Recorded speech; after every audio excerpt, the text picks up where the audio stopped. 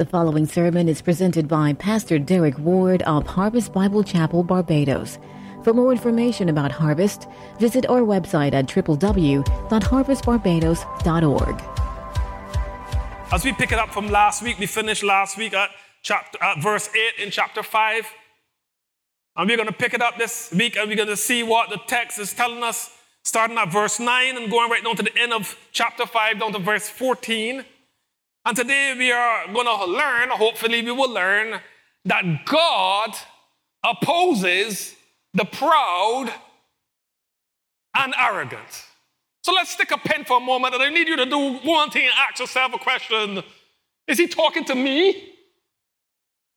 Am I proud and arrogant? Maybe we are. All of us are at some point in time. As we explore this whole idea of God opposing the proud and the arrogant, it's going to come out very clearly from the disposition of Haman, the character who was now the vizier of King Ahasuerus, who ruled in the Persian Empire. Whether you are here in this building or you are jumping online, I want to encourage you to follow along in the text, get your Bibles and follow along in your text and make some notes. And let us be intentional about our growth as students of the Word of God. So picking up at verse 9 and follow with me, the Bible says, and Haman went out that day joyful and glad of heart. But when Haman saw Mordecai in the king's gate, that he neither rose nor trembled before him, he was filled with wrath against Mordecai. Nevertheless, Haman restrained himself and went home, and he sent and brought his friends and his wife Zeresh. And Haman recounted to them the splendor of his riches, the number of his sons, and all the promotions with which the king had honored him, and how he had advanced him above all the officials and the servants of the king. Then Haman said, even Queen Esther, let no one but me come with the king to the feast she prepared. And tomorrow also I am invited by her together with the king. Yet all of this is worth nothing to me, so long as I see Mordecai the Jew sitting at the king's gate. Then his wife Zeresh and all his friends said to him, let a gallows 50 cubits high be made, and in the morning tell the king to have Mordecai hang upon it. Then go joyfully with the king to the feast. This idea pleased Haman, and he had the gallows made. Father, this is your word. Lord, I trust that because of your sovereignty, this particular portion of text was placed there for our understanding. We recognize, oh God, as we read your word, we don't just read your word as a casual exercise, but we read it for application. We read it so, Lord, we can change our lives. So I pray, Lord, as we speak through this text today, Lord, that you would convict our hearts where there's conviction to be given. And, oh God, that you would restore us to a place where we can walk in your favor and not walk according to our own steps and our own direction. In Jesus' name, amen. My friends, the book of Esther, like every other narrative in the Bible, is best read and understood when you read it completely through. So by the showing of your hands, is there anyone here who have read the complete book of Esther? You've read the complete book. Okay, we saw one hand in the back, another hand, hands just popping up around. Right, you've read the complete book. All right, let's do that test again. How many of you have read the complete book of Esther within the last month? All right, there we have a few hands popping up. Now, I want to encourage you to just go home today and read the entire book of Esther. It takes about 25 minutes or so to just read through the book. It's a short novel, it's a narrative. You just read through the book. It's one nice story to read. However, for the purpose of study and application, we break all our books down into chunks and we preach what we call expository sermons. Because we want you to be able to connect the dots from place to place. Now, I've seen many preachers who preach through the book of Esther, and one friend of mine, I know very personally, he preached the book of Esther in one sermon, all of it, one sermon, wax. And you figure people got it. And that was good. People probably got it. But how we want to do is take it slowly so that you can soak it up and you can go home and you can reflect and say to yourself, I see myself in the text and I need to do something about it. So today we are talking about God opposing the proud and the arrogant. Here, starting in verse 9 of the text that we've just read, we see the focus of the story switching to Haman and his internal disposition. What these verses will highlight is the demonstration of pride and arrogance in Haman's behavior. So, like any good school teacher, I will give you some definitions to work with. So let's start with pride. Pride, my friends, is the feeling. You feel honored. You feel as if something has been happening to you. So you're honored, you're satisfied, or you're happy about something. You're happy about something that is happening. I'm saying that all of us have an element of pride because there are times when we feel honored. When you receive a promotion or you receive a compliment, you feel honored, you feel good about it. So in itself, it is not a bad thing. I feel a sense of pride when my children achieve and they do great things. So it's not really a bad thing by itself. But sometimes pride can take hold of our lives and take us to a place where we don't want to go and we become arrogant. So like that, we will define and say that arrogance is excessive pride in oneself, often with contempt for others. It is where it's like, do you know who I am? So you've seen all your achievements and it seems to get you to a place where you are so proud in yourself that nothing else matters. I'm the best trumpet player in Barbados when I'm in my bedroom all by myself.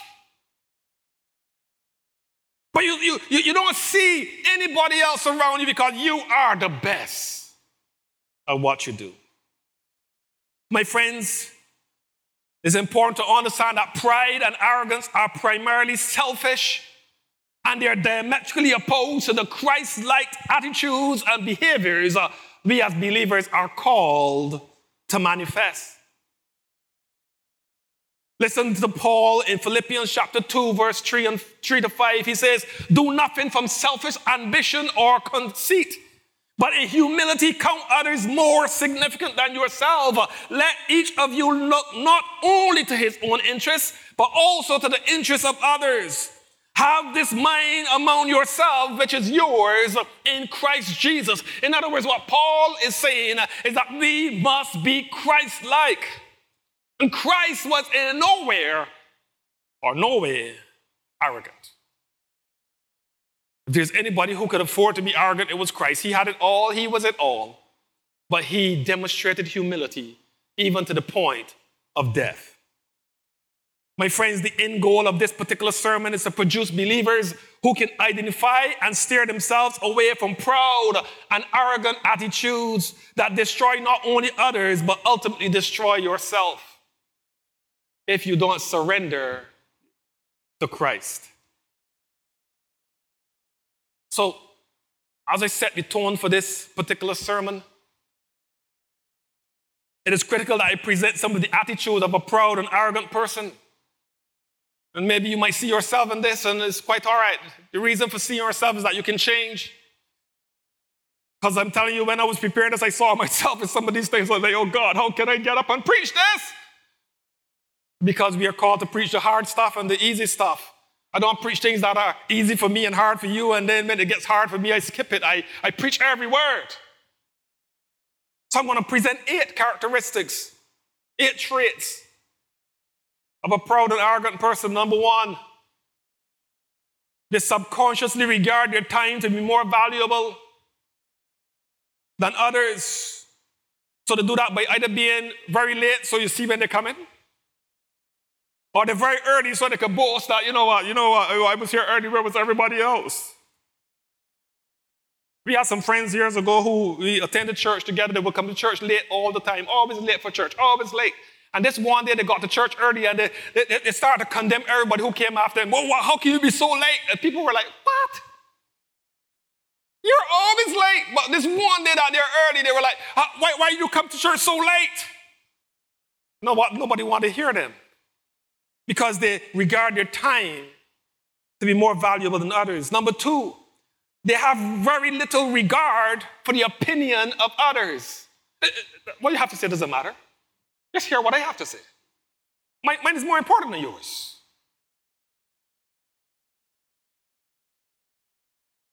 Number three, they believe that they are better than others in terms of their looks or their intellect or their status. They throw their status around. You know who I am? Do you know what I have achieved? You have 2 certificates in life, one already and one to come, birth and death. I have 4 master's degrees and some juices from PhD, Pine Hill Dairy. I have all of this and they throw that around. I remember when I was recruiting to be in the military, I got a star for excellent work. I was the first man on the course to get a star. It means that I came first in the exams, and I will walk around with my chest up so people can see my star. And one day the commandant comes and says, as easy as the star went on, it could come off. He had to put me in my place. I felt I was better. Number 4, proud and arrogant people go to extremes to offer an explanation for them being right. So I'm not just telling you I'm right, I will explain why I'm right. You sit and listen. This is the explanation. Number 5, they focus more on position or title rather than on the purpose for their task. So they don't care what the task was. My title, my position is important. Not doing squat, but I'm important. Number 6, they easily say yes when they're asked to do something. So they don't want to say no. Oh, yes, I can. So they either do it because they want you to say good things about them, or they say yes and then don't do it anyhow. And then they make an excuse because, I had something more important to do. After all, I'm important. 2 more, number 7.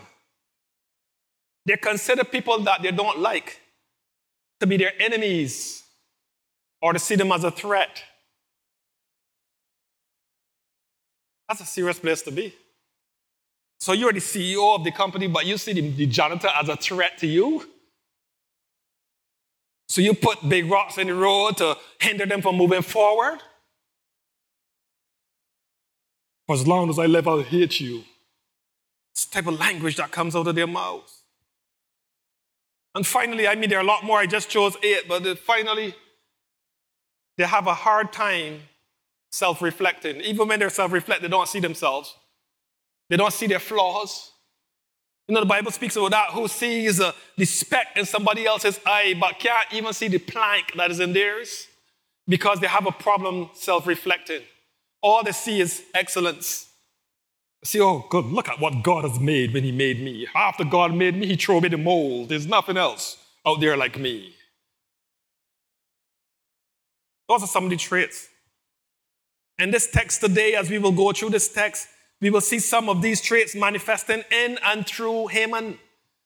This account begins with Haman leaving the private banquet, which was hosted by Esther. And she hosted the banquet for her husband, the king, and for Haman. Though the banquet was a part of a plan to share some disturbing news, Haman was clearly oblivious to it. And he simply thought that he was honored to be having lunch with the king and the queen. Little did he know that the queen was a tactician. She was very tactical, so she called him to a feast and she fed him and she said, oh, come back tomorrow, we'll talk some more. The Bible says he leaves in this verse 9. He leaves joyful and glad of heart. This joyful attitude in and of itself is not a bad thing. As any one of us may feel the same way if we were invited to eat with some really important figures in our society. I've had times when I felt honored to be around the table with some people, and I know there are times when people felt honored to be around the table with me, and there are times when, you are always in a position where somebody may feel honored to be with you, or you feel honored to be with somebody else. So there's nothing wrong with feeling honored. But the text doesn't stop there. The text goes on. It says, but when Haman saw Mordecai, when he saw him, so he leaves, just it with the king and the queen. I'm special. And he sees Mordecai. The Bible tells me that this outward display of happiness is very short-lived. For he immediately became filled with wrath against Mordecai on merely seeing this Jew sitting inside the king's gate. My friends, this swift change in his disposition tells us much about Haman. His happiness was circumstantial. It was based on being in the presence of the king and the queen. Because his happiness was externally stimulated, it did not last long. Note this, my friends. The satisfaction that depends on worldly honor and worldly glory can be extinguished easily. The satisfaction that depends on earthly honor and glory can be extinguished swiftly, easily.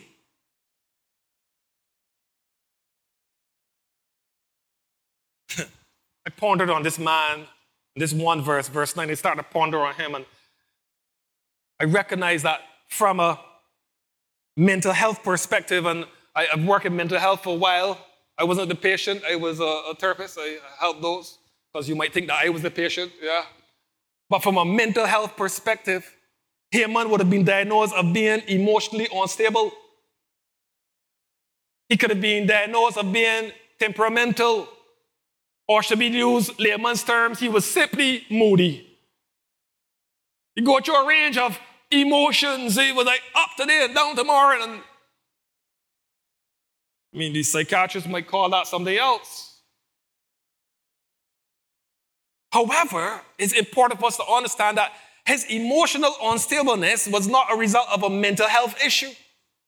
It was a result of the pride and arrogance within him, as we will unravel in this text. Haman's disposition changed from happiness to wrath merely because he felt dishonored by one man in the entire empire. One man, and your disposition is changing so quickly. Thousands are bowing before you. Thousands are saying, oh, hail Haman, second in command to the king. Oh, this and next, all this glorious stuff. And one man causes your disposition to change. He moves from happiness to wrath.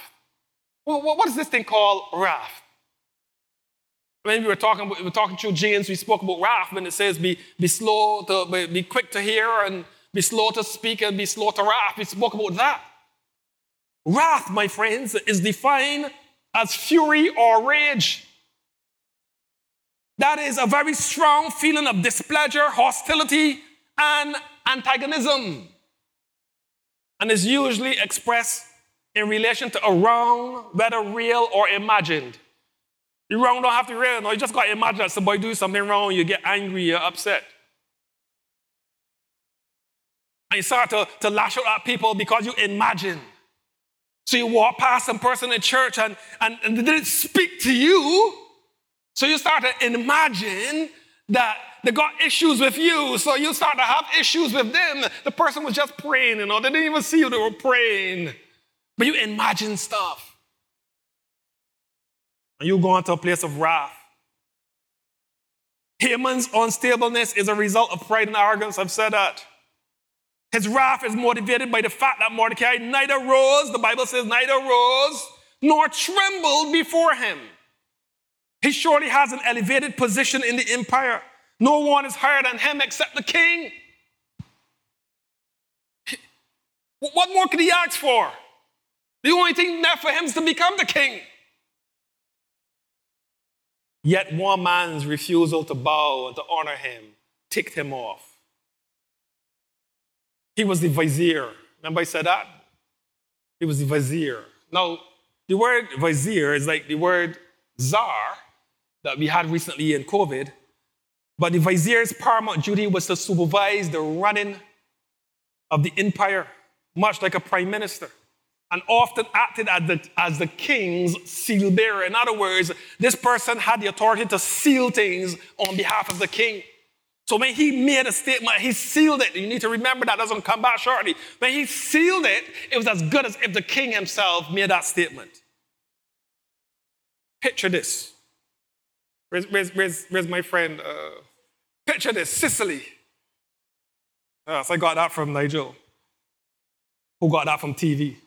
But picture this, the whole of Persia, from India to Ethiopia, 127 provinces are under his charge, with thousands of officials to supervise, and one little old man who refused to bow. One little man rubs him so badly that he will be angry to the point of wrath. Let's stop for a moment and ask you some questions. What's that one little thing that gets you ticked off? A one little thing. I can handle all this big stuff, but this little thing gets me upset. Maybe it's that when you pick up the phone and call somebody that didn't answer on the first ring. The first ring. You know it rang on your phone before it rang on theirs? Your second ring was their first ring? What took you so long?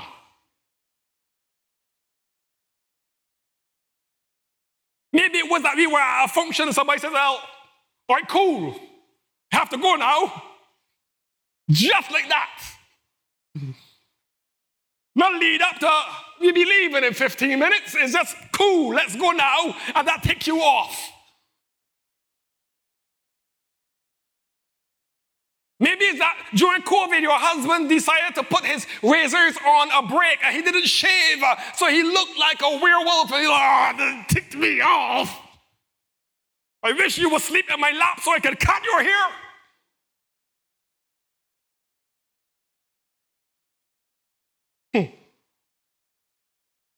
Note this, my friends. When one elevates their position over their purpose. No, last week it was the other way, elevate purpose over position. But when one elevates position over purpose, it can, not it will, it can result in the development of pride and arrogance. And it can cause you to be emotionally unstable. So having heard all this, is my first challenge for you today. First point on your page, you might want to write this down. I give you all the explanation first, now is the point. Be emotionally stable. What am I saying? I'm saying don't be temperamental based on external stimuli. Don't let things outside of you stimulate you to the place that you are so emotionally unstable. Haman was happy to be with the royal couple and suddenly filled with wrath at the sight of a low-level employee who was at the king's gate, not even inside, but at the king's gate. Haman did not display a sound temperament in the face of external factors. His belief that he was better drove him to a place of anger, to a place of wrath. Why won't this man bow to me? He don't know who I am. One little man.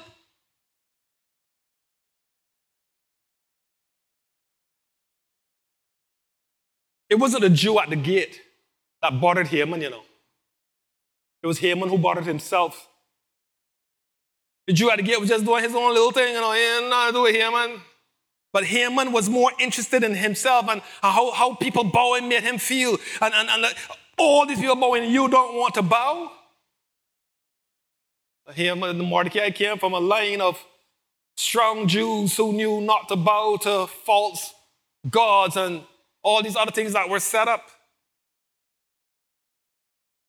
My friends, an arrogant person could have the world of possessions, have everything, but still focus on that one thing that somebody else has, and they want it. You're not satisfied with $46,000 million in the bank. You see a man down the road with a little chopper, a bicycle. You can afford to buy the store that makes the bicycles, but you want his bicycle.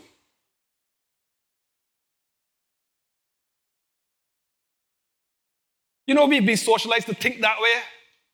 That we grow up and we go and play cricket across the road there with the fellas, and it's my bat, so I got bat first. So you go and you bat first, and you get out. It's my bat, so I got bat second. So you're a team of one. You got bat 11 times before somebody else. And if people say it can't work, says, all right, it's my bat, so I got home. Carry home the bat. And that's how the socialization has brought us to the place where we start to behave like, here, man, it's mine, so I want it. Emotionally, unstable. Look at verse 10. Verse 10 says to us that he was able to restrain himself. I said, wow. When you reach a point of wrath, when I reach the point of wrath, I don't have to be able to pull back. It's easy, you know. I gotta follow through like a plane. When I reach that point, I have to take off. But Haman restrained himself. So that sounds like something good. He restrained himself. But this act of restraint does not change the fact that he was arrogant and full of pride. We will soon find out his restraint wasn't the abatement of his anger. Look at what he does. He goes home and he whines before his wife and his friends. Imagine all of this. Hey! He's starting to whine. My friend says at this point that his wife, listen, fellas, we need to have good wives who will tell us the truth. And wives, you need good husbands who are going to tell you the truth too. It was at this point where his wife just said, listen, grow up. Stop behaving like a child. Stop throwing tantrums over a little fella out there by the gate. He whines to his friends and his wife. But as opposed to giving him good advice, his wife and his friends start to give him some good advice. My friends, we need to be emotionally stable. And we need to display a sound temperament in the face of external stimuli. Haman wasn't demonstrating this at all. He wasn't emotionally stable. He allowed everything to affect him. At verse 11, look at what he does. He recounted to them the splendor of his riches, the number of his sons, the promotions, the honor, all these things he's telling them. Zeresh, look, this is what have happened. I have all these riches. Nobody else richer than me save the king. Look at that. So many sons. 3 from you and none from the other people. I got enough sons. He talked about his promotions. I've been constantly promoted. That's his status, man. If that wasn't enough, he even boasted about his privilege. He said, listen, I'm a privileged man. Nobody else but me got to go to a feast with the queen and the king. When the king and the queen are having a feast, nobody else gets to come, but I got to go. So he's talking about his riches, his sons, his positions, his status, his privilege. He says, not only that, the queen want me to come back tomorrow too. I'm special. Haman has allowed his achievements to go to his head. Proud and arrogant people delight in their achievements, their titles, their positions, and their status. They beat their proverbial chests while gloating and presenting a sense of importance. I am important. Unlike what we have heard last week, Haman was elevating position over purpose. I'm here to challenge us to always give credit where it is due. My friends, we didn't get anything based on ourselves. We've all been to school and we did some exams and we probably passed them and you think, oh, you see that? I passed all my exams, I got grade 1s and I got this. Not on yourself. God has given you the ability to study and to retain. Moses, in the book of Deuteronomy, chapter 8 and verse 18, he challenged the children of Israel to remember the Lord your God, for it is he who is giving you the power to make wealth, that he may confirm his covenant which he swore to your fathers as it is this day. Moses is telling the children of Israel, don't think that you can achieve this on your own. God has given you the ability to achieve wealth.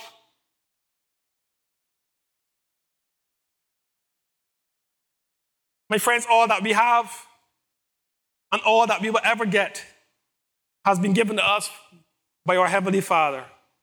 Everything. Allowing the circumstances around us to influence our disposition is surely a trait we don't want to manifest.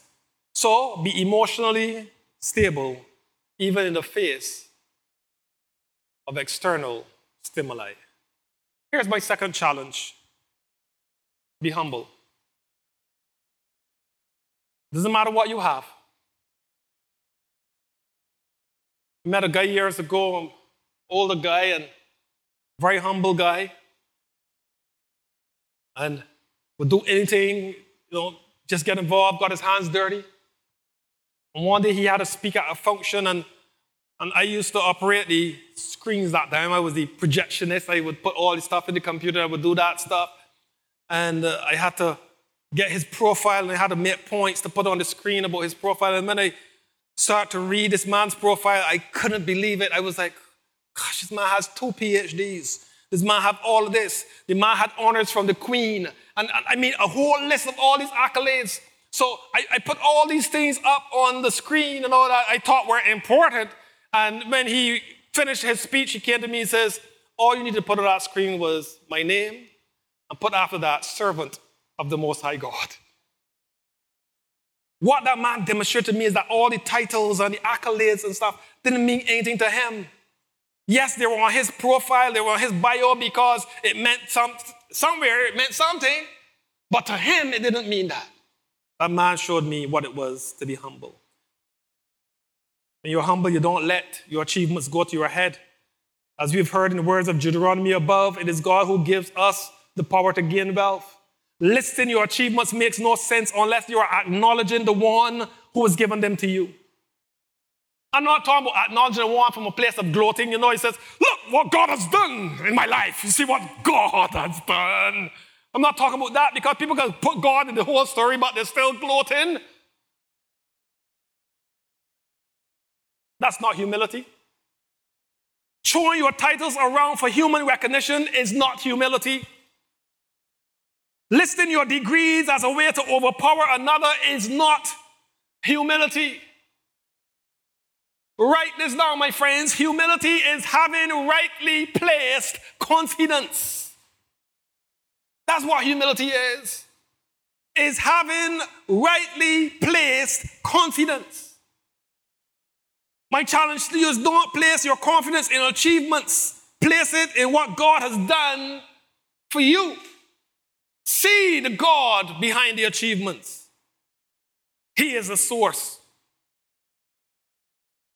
of your achievements. It is rightly placed confidence. My friends, be humble and avoid the pride and arrogance of personal success. God has given it to you. He can strip you of it, as you'll soon hear. Let's look back at the text and see what happens next. In the 13th verse, he says, yet all this is worth nothing to me, so long as I see Mordecai the Jew sitting at the king's gate. In this verse, Haman expresses ultimate disgust for Mordecai. Remember that he had just listed his achievements and his privilege and his status. Now he makes a statement that I wish to quote in the tone that I imagine he used it. All these achievements, then he says, yet all of this is worth nothing to me. As long as I see Mordecai, that Jew, sitting at the king's gate. You might place some emphasis on words in there, man. But look there, you got a nice house, you got a nice car, you got a nice family. It means nothing. As long as I don't have. Are you going to throw away everything that you've achieved just to get one little thing that will not make your life any better? Check your heart.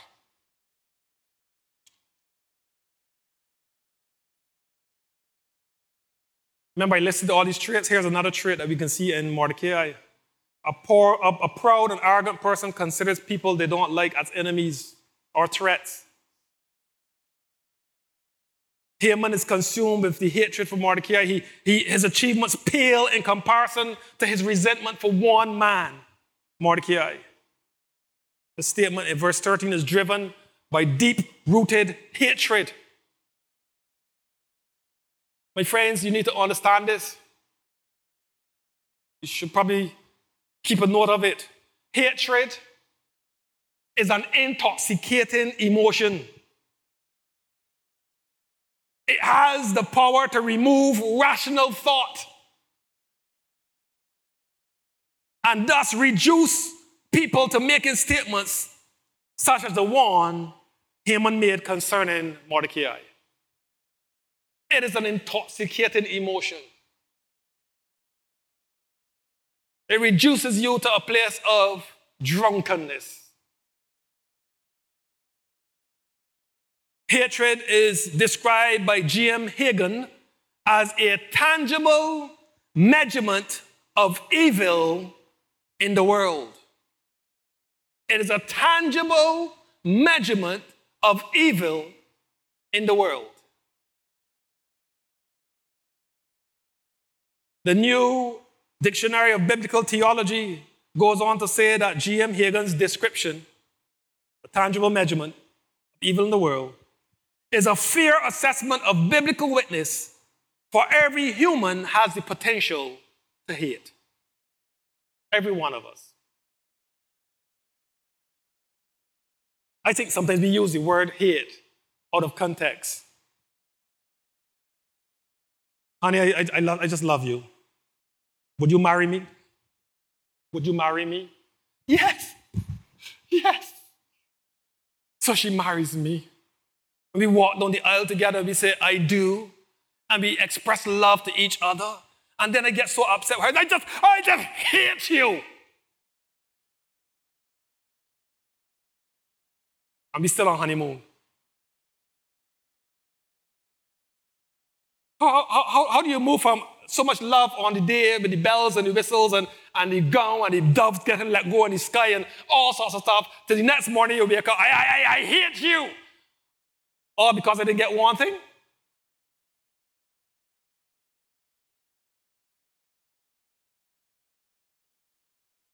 All of us have the potential to hate. But don't let's use the word hate loosely. Hate is a destructive emotion. So this is what I want to encourage you to do this morning. Be sober-minded. Don't be made drunk by this intoxicating emotion. Be sober-minded. To put it another way, don't be reduced to a state of stupor because of hatred. Think of the people you don't like. Take a moment now, think about, you know that person. Think about that person you don't like. Yeah. You see that person? You got that person in your head? Right. Now that we've thought of that person we don't like, ask yourself a few questions. Do you consider that person as a threat to your perfect world? Or you can come down and mess up my life? Does your blood start to boil when you hear their names? Do you concoct reasons to prove that that person is just an idiot? I got to prove that he's an idiot? A mule?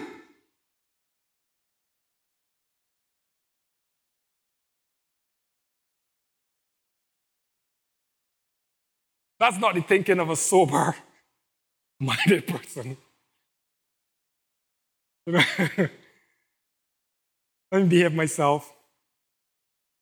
But we go through that. Don't we think like that. Though we are Christian, we think like that sometimes.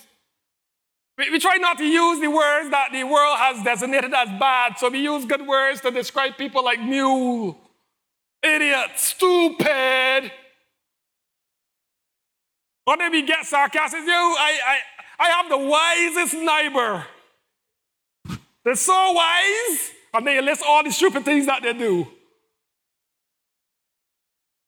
No, we need to be sober-minded. Let me tell you this, my friends. A sober mind is a controlled, disciplined, and sound mind. It is a controlled, disciplined, and sound mind. To train our carnal minds to be sober, we must arrest our thinking. Sometimes the words and actions of others can cause runaway thoughts, fueled by our insecurities and fanned by our adversary. The devil just there say, yeah, get vexed. Get vexed. Remember when you go to school and say, fight! We wanted to see the fight. And then we get in trouble because we went to see the fight. Let me quickly tell you some ways that you can train your mind to be sober. I'm going to put them on the screen for you. Number one, pause. Pause and put the situation into perspective. According to Proverbs chapter 16 and verse 32, the Bible says, whoever is slow to anger is better than the mighty, and he who rules his spirit than he who takes a city. You know, I might feel proud when I can take a whole city. But if I can control myself, if I have a sober mind, I'm better than that one who can take a city. So pause and put the situation into perspective. Here's the second thing. Take every thought captive. 2 Corinthians chapter 10 and verse 5 says, we destroy arguments and every lofty opinion raised against the knowledge of God, and we take every thought captive to obey Christ. So if you want a sober mind, you put the thing in a perspective, and then you cause your thoughts to become captive. You control your thoughts. Here's the third thing. Focus on Scripture. Philippians chapter 4 and verse 8. Finally, brothers, whatever is true, whatever is honorable, whatever is just, whatever is pure, whatever is lovely, whatever is commendable, if there is any excellence, if there is anything worthy of praise, think about these things. So focus on Scripture. Not what's happening around you, the external things. Number 4, practice humility. We must always remember that the person who is causing us grief is not your enemy. Ephesians chapter 6 and verse 12 tells us, for we wrestle not against flesh and blood, but against the rulers, against the authorities, against the cosmic powers over this present darkness. We wrestle against the spiritual forces of evil in the heavenly places. In other words, our enemy is not the person we see next to us. We are wrestling against a principality, my friends. Number 5, rely on your true source, not on yourself. In the same Ephesians chapter 6 and verse 10 now, it says, finally, be strong in the Lord and in the strength of his might. You want to control your mind? Remember that your strength is in Christ. And here's the final one. Just talk to God, my friends. 1 Thessalonians chapter 5 and verse 17, and all of us should know that by heart. The only 3 words in that chapter, in that verse, it says prayer or pray without ceasing. If you're going to take control of your mind, pause and put things into perspective. Take every thought captive. Focus on Scripture. Practice humility. Rely on your true source and talk to God. Always remember that God is working behind the scenes. David said in Psalms 46 that God is our refuge and strength. He's a very present help in trouble. He's working behind the scenes. Brothers and sisters, the application here is to be sober-minded. In other words, don't be blinded by hatred. Don't be blinded by hatred, my friends. Eradicate hatred from your arsenal. We shouldn't hate our brothers and our sisters.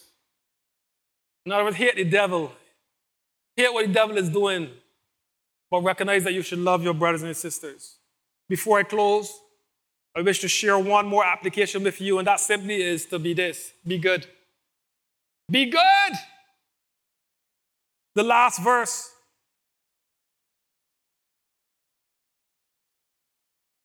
His wife Zeresh and all his friends said to him, let a gallows 50 cubits high be made, and in the morning tell the king to have Mordecai hang upon it. Then go joyfully with the king to the feast. He said this idea pleased Haman, and he had the gallows built. This last verse reveals his wife and his friends giving him advice that should, in their opinion, abate his anger. He is advised to have a 50 cubits high gallows built. Now, a cubit, my friends, is about 18 inches, a foot and a half. It's a cubit. 50 cubits, if you calculate it, so I had to do the long maths. I had to take 18, multiply it by 50, and divide it by 12. I don't know if that's long maths or just simple maths, but by that I get 75. So 50 cubits is about 75 feet tall. That's how high this gallows is going to be. My research proves to me that the average floor of a building is about 10 feet high. So here, this ungodly advice is telling Haman to build a gallows that is about 7.5 stories up. And the reason why we're going to build a gallows so big is that when you execute Mordecai, everybody will see. And guess who they will be praising? Haman, Haman, Haman. Oh, hail Haman. It's feeding into his pride and his arrogance. What these people was doing was feeding Haman's pride. The advice was to build the gallows. Now, I want to tell this. Remember I talked about the vizier having the authority to use the signet ring to seal stuff? His position in the empire meant that he didn't have to ask permission to build the gallows. So the advice was go and build it. He had it built. His position also meant that he didn't have to go and present a case to the king. Just go and tell the king, execute Mordecai on the gallows, and it will be done. After all, do you know who I am? I'm the vizier. I'm the second in command. I'm the prime minister.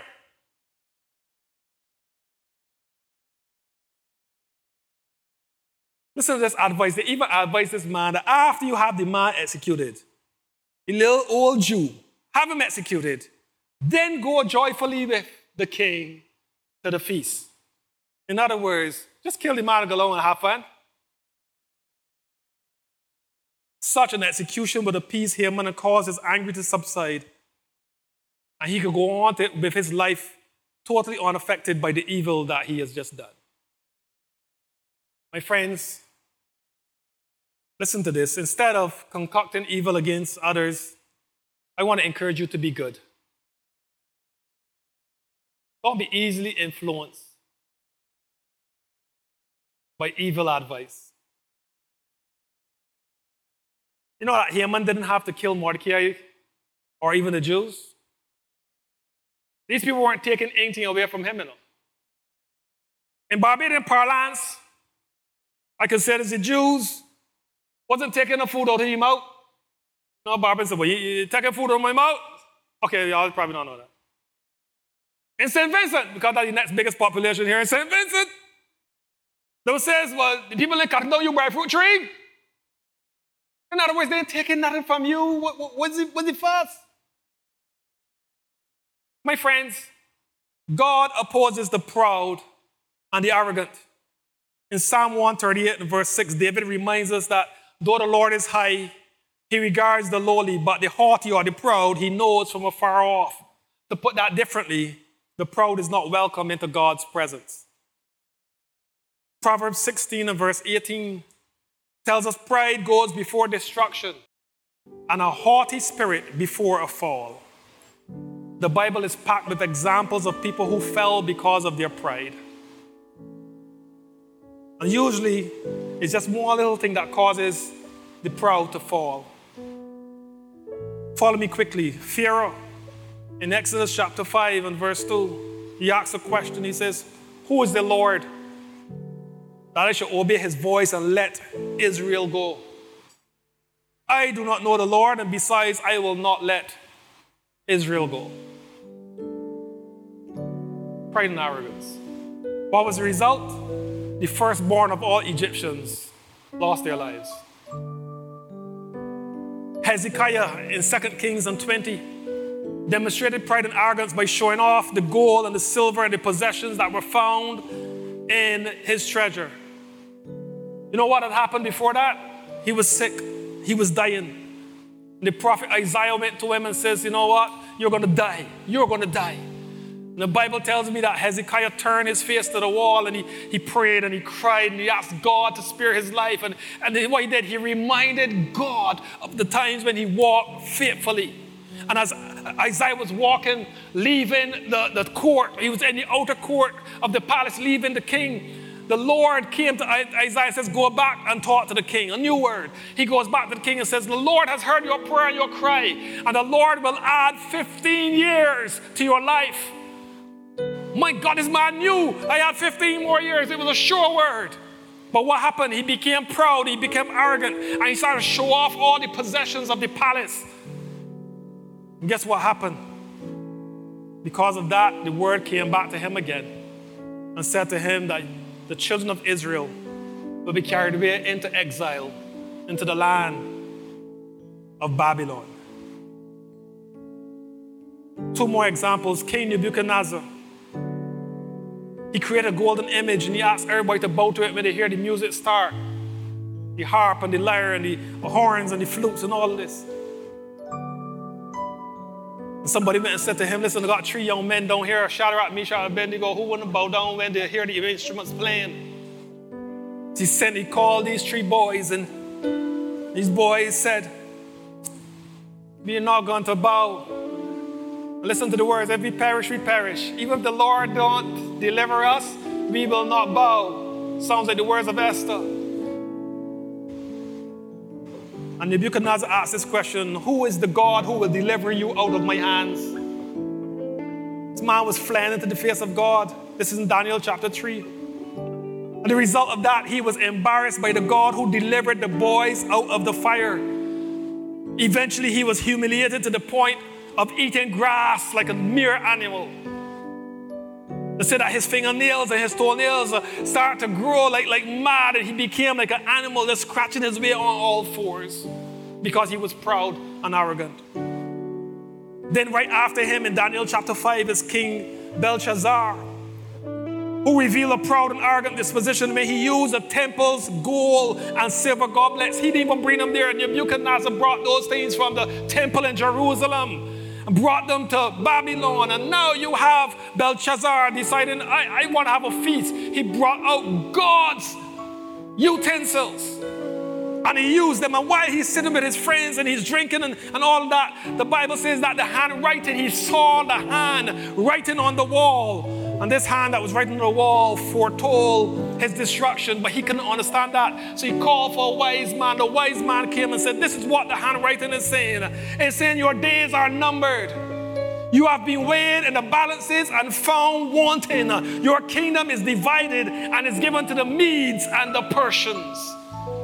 One act of arrogance caused his kingdom to be divided. Finally, Haman's pride and arrogance caused him to want to kill the Jews in the Persian Empire, as we are reading right now. This is the result. The result, well, you have to tune in to another episode of God Behind the Scenes to find out what happened. Or just go home and read it. I prefer you to read it and then come and hear what God will do. Loved ones, as I close, I want to tell you that God opposes the proud and the arrogant.